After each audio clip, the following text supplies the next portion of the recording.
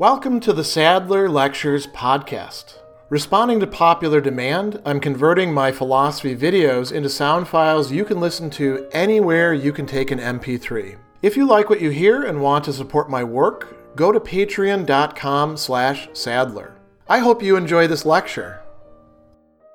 Chapter 15 of Epictetus's Discourses contains a really interesting topic of discussion, which allows us to distinguish between what is actually taught by the Stoic philosophy and what might appear to be taught by it, but is very clearly not taught by it and is contrary to the Stoic way of approaching things. And this is the attitude, or the problem, we might say, of stubbornness or hardness. You know, when we talk about somebody having a hard heart and not wanting to listen to other people once they've made up their mind. Obstinacy is another way of translating this. By the way, this is one of the passages in which the word sophomore gets used. Epictetus says, I don't really want to have friends who are wise fools in this way. And that's what sophomore means. There's sort of a paradoxicality to it. So he's saying some people actually get Stoic doctrines wrong.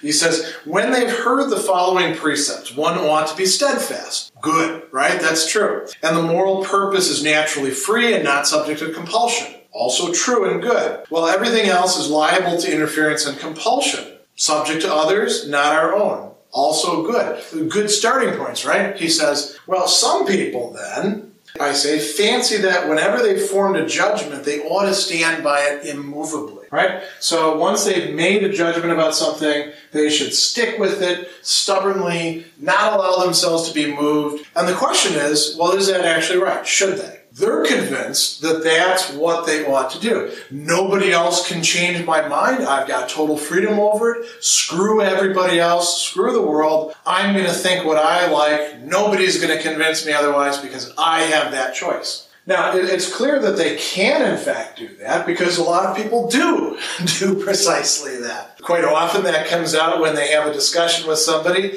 and, they try to have some dialogue and then they just take their stand and they're not going to be moved from it. But the real question is, well, should they be doing that?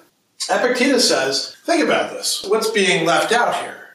Is it important just to take a position and then stick with it? And we might say the same thing from a critical thinking perspective. Is the most important thing that you articulate your point of view and then you provide all sorts of arguments for it? Or is it more important that you actually make sure that your point of view isn't crazy? That it's actually in touch with reality? That it's reflective of some sort of evidence? It's not enough just to be able to argue your case or to take a stand and say, here I am, I shall not be moved from this. It's important that it be the right stand, because if it's not, you're actually doing something quite bad. You're harming yourself and you're probably harming others in the process. So it's much more important to focus on getting your judgments right in the first place. And this is what's really problematic about this attitude of stubbornness. Not only has it left that out of the picture, but by taking the sort of attitude that it is, by hardening the position, it makes it difficult to impossible to actually bring this to the person's attention. So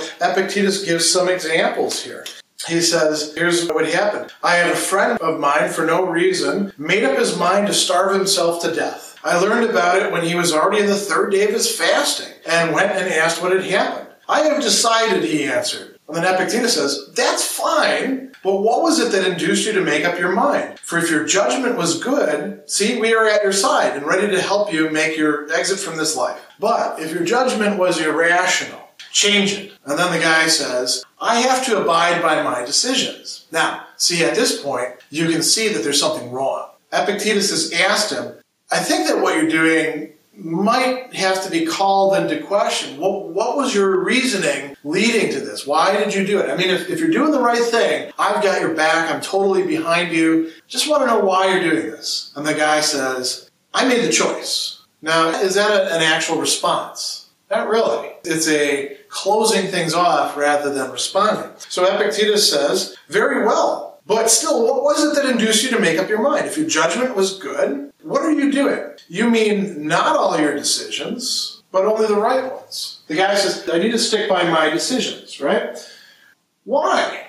That's a global judgment, right? I have to stick by all of my judgments. How do you know that judgment's correct? Have you tested it? Have you analyzed it? Have you had any, what would you say, a fresh pair of eyes on it? Epictetus says, you don't mean all your decisions, only the right ones. For example, if you're convinced at this moment it's night, don't change your opinion if that seems best to you, but abide by it and say that you ought to abide by your decisions. Do you not wish to make your beginning and foundation firm? That is, to consider whether your decision is sound or unsound, and only after you've done that proceed to build upon the structure of your determination and your firm resolve? If you lay a rotten and crumbling foundation, you can't build even a small building. But the bigger and the stronger your superstructure is, the more quickly it's going to fall down. Without any reason, you're taking out of this life to our detriment a human being who is a familiar friend, a citizen of the same state, both the large state and the small, and then, though in the act of murder and while engaged in the destruction of a human being that's done no wrong, you say you must abide by your decisions. But if the idea ever entered into your head to kill me, would you have to abide by your decisions? And so this is a very important point. He's saying, this is a big thing right here. Why are you just, stubbornly sticking to a decision that you made when you don't actually know whether it's the right decision? Look, I'm giving you some new considerations here. Think about what you're doing to everybody who cares about you. Think about what you're doing to your society. Think about the fact that you're not supposed to be doing this. And the guy just wants to stick with it. Now, Epictetus says, some people you cannot reach. You can't get them to actually change their views. This actually goes against what is good for them. He says, it's to our advantage to be persuaded that it's not enough to have reached decisions and to refuse to change. That condition of stubbornness is not good for us. It's to our advantage to listen and say, all right, let me see if I can provide you with some sort of justification for what I'm doing.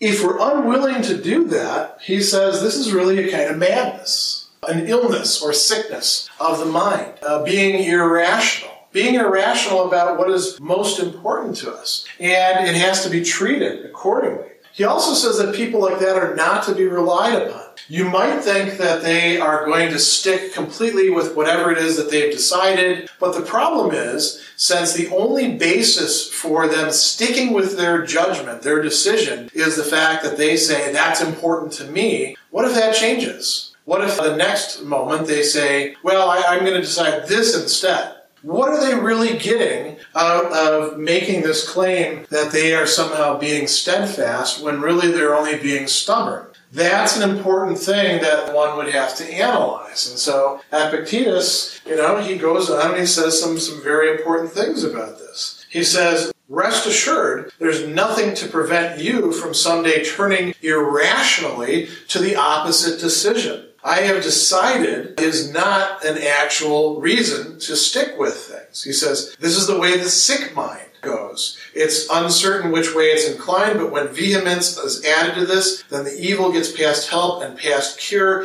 It gets, stuck into the person, and they're not going to change the way that they're orienting themselves. He gives another example earlier on about the body. He says, I want vigor in the body, but it must be the vigor of the body in a state of health and physical exercise, where if you show me that you possess the vigor of a madman and boast about it, I will say to you, look for someone to cure you. This is not vigor, but actually weakness or feebleness.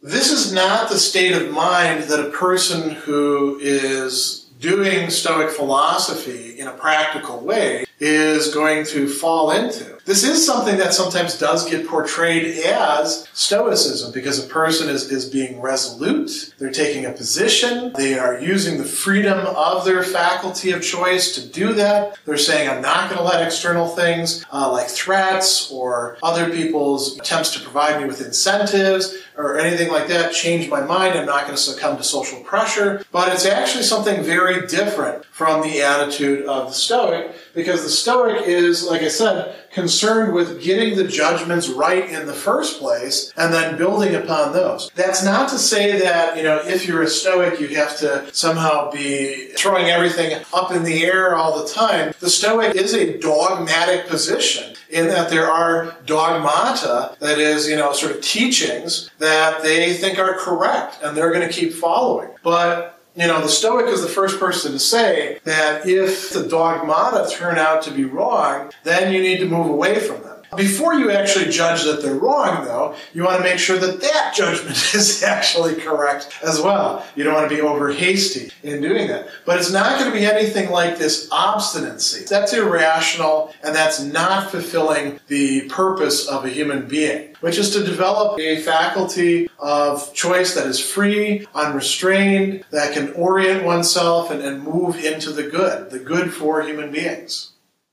Special thanks to all of my Patreon supporters for making this podcast possible. You can find me on Twitter at Philosopher70, on YouTube at the Gregory B. Sadler channel, and on Facebook on the Gregory B. Sadler page. Once again, to support my work, go to patreon.com/Sadler. Above all, keep studying these great philosophical works.